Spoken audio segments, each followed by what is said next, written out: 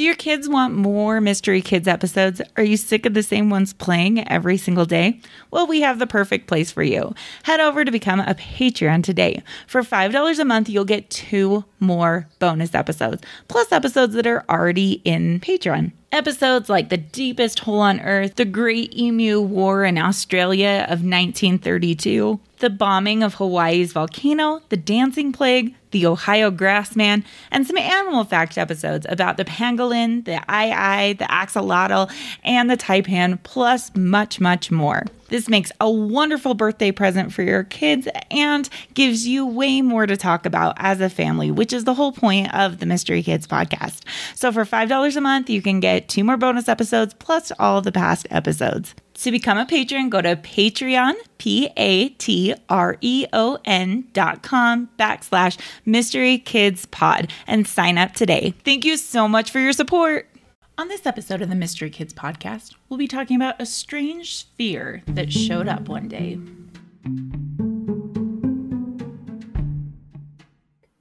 Welcome to Mystery Kids podcast. Welcome to another episode of the Mystery Kids podcast. We are so grateful to have you here. If you have gone back to school or if you are homeschooled, I hope you are having a fantastic time. We currently homeschool, and it has been a little bit crazy trying to get back into the schedule of everything.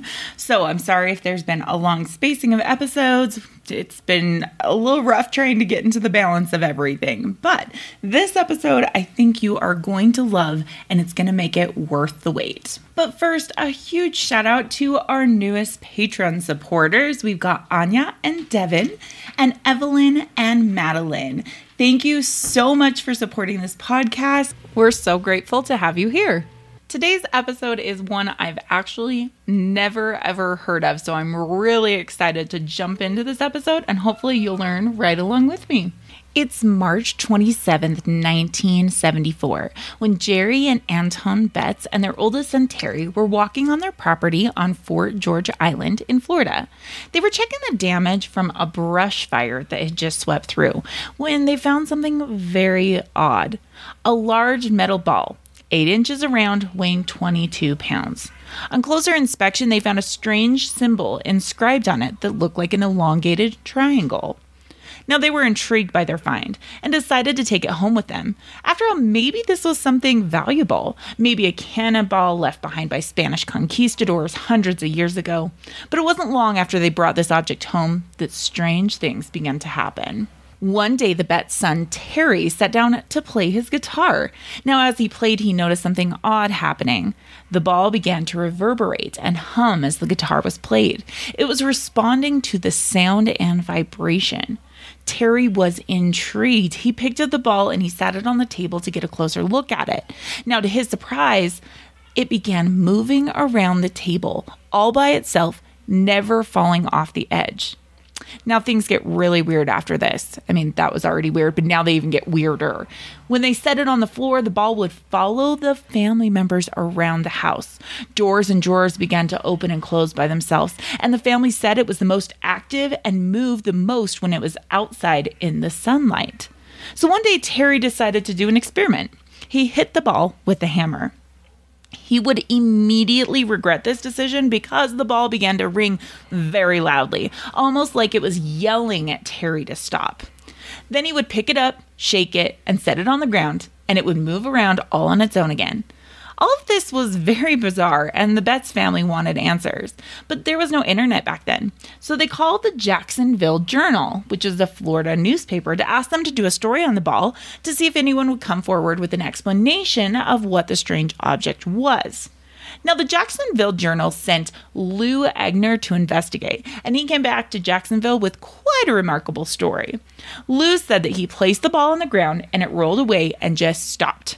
He wasn't very impressed until it rolled 4 feet towards him and then stopped again. Then it turned and rolled 8 feet to the left.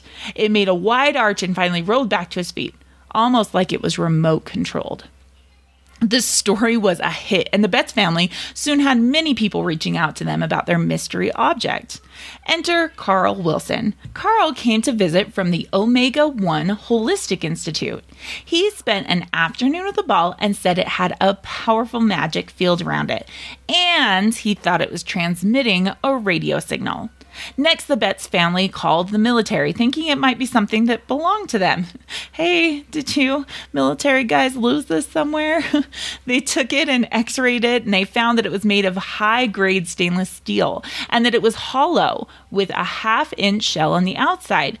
The military returned it and said it was nothing of theirs. I'm just really surprised the military actually decided to return it. Next, they were contacted by Dr. J. Allen Hynek, an UFOologist. I want to be a UFOologist. That sounds like a great job.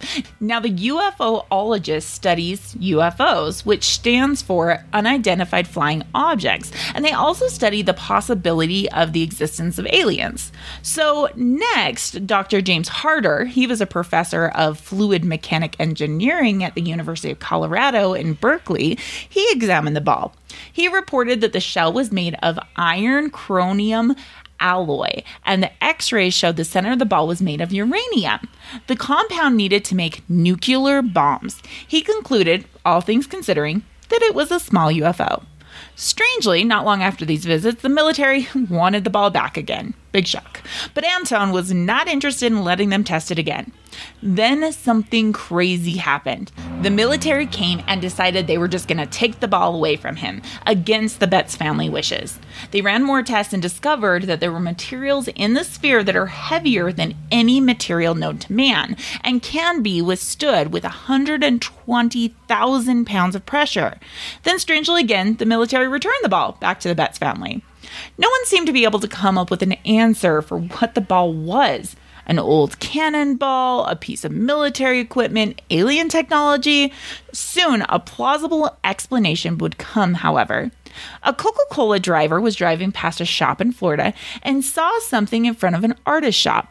Round balls that looked a lot like the Betz mysterious sphere. The owner of the shop was an artist named James Sterling Jones.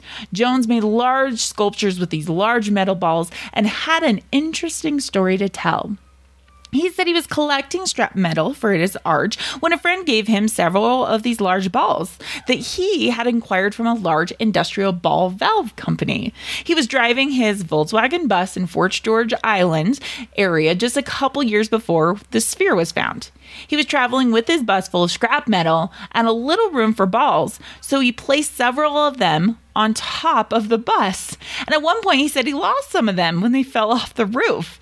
Jones thought the Betz sphere might be one of these balls. They're a perfectly good explanation. Or is it too good? How did an ordinary piece of industrial metal do so many incredible things and cause such a fuss? Did the Betz family make it all up? But what about Lou Egnar, the journalist from Jacksonville Journal who saw the ball move with his own eyes?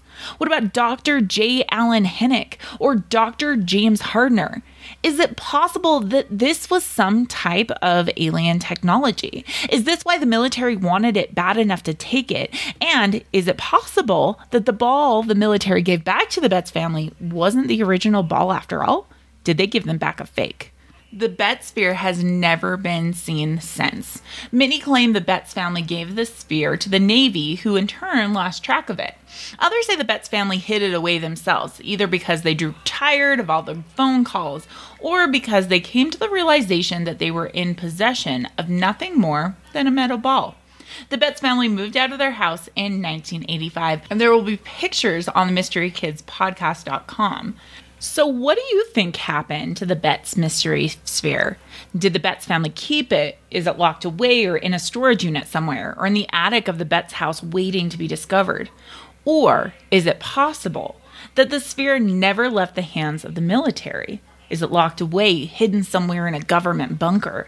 Maybe at Area 41, in the next wreckage of an alien spaceship? You decide. Thank you so much for listening, and we will see you on our next episode. Don't forget to go ahead to Mystery Kids Podcast on Instagram and give us a follow, and we'll see you next time on the Mystery Kids Podcast. Thanks for listening.